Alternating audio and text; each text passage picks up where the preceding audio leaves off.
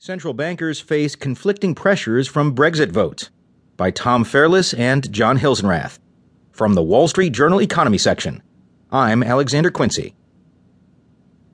European Central Bank President Mario Draghi urged central banks to better coordinate policies to confront the problem of ultra-low inflation in an era of slow global growth, underscoring the conundrum he and his associates face in the wake of Britain's vote to leave the European Union. The guardians of the global monetary